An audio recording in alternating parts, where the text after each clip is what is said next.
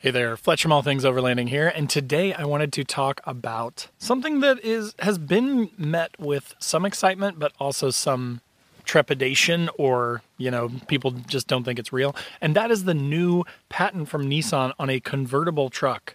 And what I mean by that, or what it appears to be with that patent, is something similar to like a Gladiator, right? You have the option with a Gladiator to get a hardtop that can be removed, and just like a Wrangler, you can kind of have like the option to go roofless or whatever. So Nissan has patented something similar, kind of almost like a cap design on the back, and I'm going to pop over to my office here and I'm going to show you that in more detail here in a second, so stay tuned for that.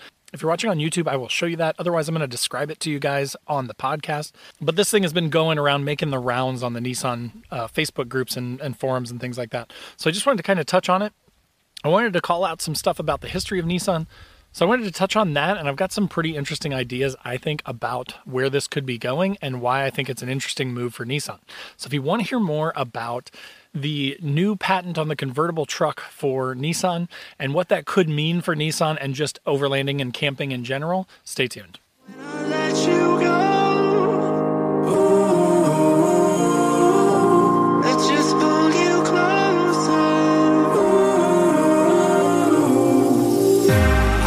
Understand where it came from, but you got it, my got it. It began in the land of the sandstorm. I fought it, though I wanted everything to do with what you give to me.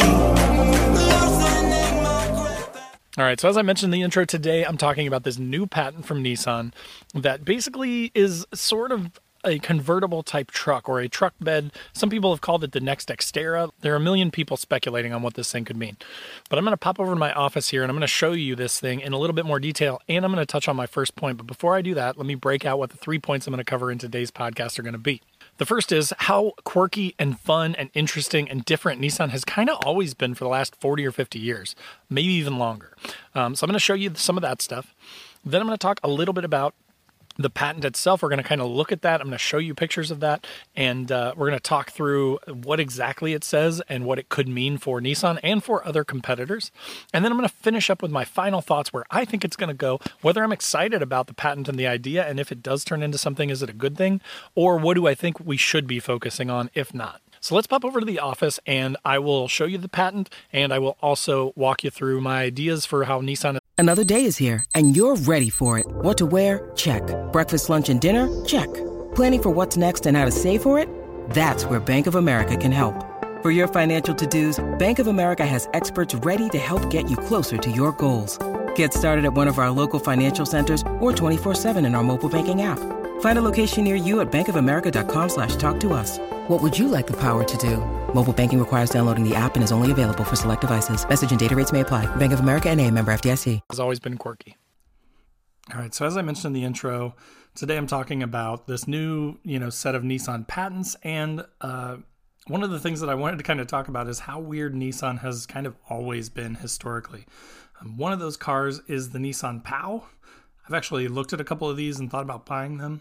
This car is kind of a strange looking, almost like Volkswagen Bug or, Austin Mini style car. It's very strange looking. But like when you look at these things, and you should go Google Nissan POW, it's so funny. The interior of them, like these gauges and stuff, this big white dial style gauge is kind of indicative of like what some of the earlier Sentras look like, some of the Xterra and stuff. Like the 350Z had 3 round, smaller dials, but they looked, again, style-wise, kind of similar to these things. So again, when you look at these older cars, you can kind of see how the weirdness of Nissan has kind of carried through. There was also a car called the Figaro that was around in the early 90s. It's almost like a little 2-seater, meant to be like an old school looking like Triumph or something like that. It's just a very strange designed car. But again, that interior is very unique, very Nissan, with the big round gauges, the kind of quirky knobs and stuff on the radio. It's just a very, to me, having seen a bunch of Nissans, it definitely makes me think Nissan when I look at the interior of this thing. But again, like, why did they make this in the early 90s? Were people really buying 2-door, 2+2-seater little weird cars? I don't know. Maybe. There are some old Nissan ones too. There was the one that was actually in production, the Nissan Murano Cross Cabriolet. This thing was actually a convertible Murano SUV. The top went down. It was an SUV. It looks weird and not great in my opinion, but they actually sold some of these. It's weird. They have the R390 race car, which this thing was amazing looking and broke a lot of records and stuff back for its time. They raced it in 24 hours of Le Mans, and so they needed to basically build a certain number of these cars in order to be able to race it. So they built some actual street legal R390 supercars next to the prototypes that they were going to race, and then had to sell those, which is kind of interesting. But so again, they just have had all these weird cars. They've done some off-road car type stuff. There actually, back in the day, there was a Datsun 240Z race car. There was an off-road race car and competed against Porsches and stuff like that. There's the Delta Wing race car, which is like a weird, it almost looks like it's like a triangular shaped race car, but they actually produced that thing too. Some of these are just concepts, but like in the late 90s, there was this thing called the Trail Runner, which was just basically like a lifted Nissan two-door car with a big old wing on it that was ready to go off-road. I mean, it for no reason. A two-door car that's lifted and looks like it's ready to go off-roading, called the Trail Runner. So again, Nissan has always been weird, but that's part of what I love about Nissan is that they're not afraid to take risks, right? They're not afraid to try things that not everybody else is trying. And no hate towards Honda or Toyota or anything like that, but when you look at them, they're more boring, right? They are very straight-laced. They are reliable. They're good cars. There's nothing bad to be said about them, but they are just so boring. And sometimes I get tired of being one of many when I can be one of one, and be a little bit more unique with something that not as many people are going to choose. And again, I would argue that Nissans are extremely reliable, maybe not quite to the level of Toyotas and Hondas, but they are extremely reliable cars. And the fact that you get a little bit of interesting and quirky differentiation, to me, is worth it. All right, so next I wanted to talk about this actual patent, the patent itself, or it's actually a series of patents. I keep calling it the patent, but I think that's just because most people just shared one picture online, which I'll show you if you're on YouTube or Spotify.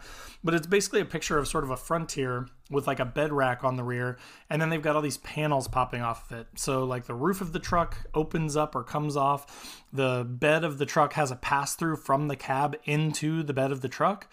And then like the roof of the bed rack comes off. The sides and the back of the bed rack come off. So you can basically turn it into like an open air, almost like a Jeep Gladiator type of vehicle by removing some sealed panels. Now, again, if you're watching on YouTube, here's kind of a closer look at, the idea of a pass-through. It would be sealed with some sort of like a gasket or something like that. But then you're able to be in the cab, have all this storage and all this room in the back. And then if you wanted to, you could pass through into the back of the thing, put a rooftop tent or something on the top of it and pass through up into that. So you're almost kind of turning a truck into an SUV, but with the option to open it up again, like a Gladiator, like a Jeep, right? Where you can remove panels, you can remove the top. Presumably there would be some aftermarket support for this kind of stuff if they made something like this too, right? So they would have some sort of adaptable panels, or you might have an ability to have more attachment points to the panels that come off where you could mount rotopacks or traction boards or things like that. So, but it's just a fascinating and very Nissan sort of thing, right? To say, hey, we're going to put this patent on it, this idea of having a truck that's very modular with a pass-through from the cab to the bed. And because we might build this thing, and they may never build it, right? But the fact that they did this, and they placed these patents in early January 2024. So it's not like these are from 20 years ago or something. These are patents that they actually just applied for, just got. So it's a very interesting thing that they're thinking about this stuff. So anyways, that is sort of more on the patent. That is what they are talking about. Nissan being weird. Nissan is, thinking of and potentially patenting ideas about a truck that can be blown apart and have bits and pieces that come off and a pass through from the cab back to the bed of the truck. So now let's kind of go back to Forest Jason, and let's kind of hear my final thoughts and where I kind of think this is all going. All right, so now that we've talked through the Nissan quirkiness and the patent itself, let's finish up with my final thoughts and kind of where I think this is going and how excited or not excited I am about the idea of this patent. So again, I think that it is interesting. I love that Nissan has done this. I love that they're always thinking of quirky, new, interesting things, right? A lot of people give Nissan a hard time. They call it slightly less reliable than Toyota or less reliable than a Honda or whatever, and I would agree with that. I would put Toyota and Honda at the very top from a reliability standpoint. They're also kind of at the top for the boring being the most boring manufacturers in a lot of ways. Nissan is almost like, to me, the big three, Ford, Dodge, Chevy, right? Dodge always had like sports cars, the Challenger, the Charger.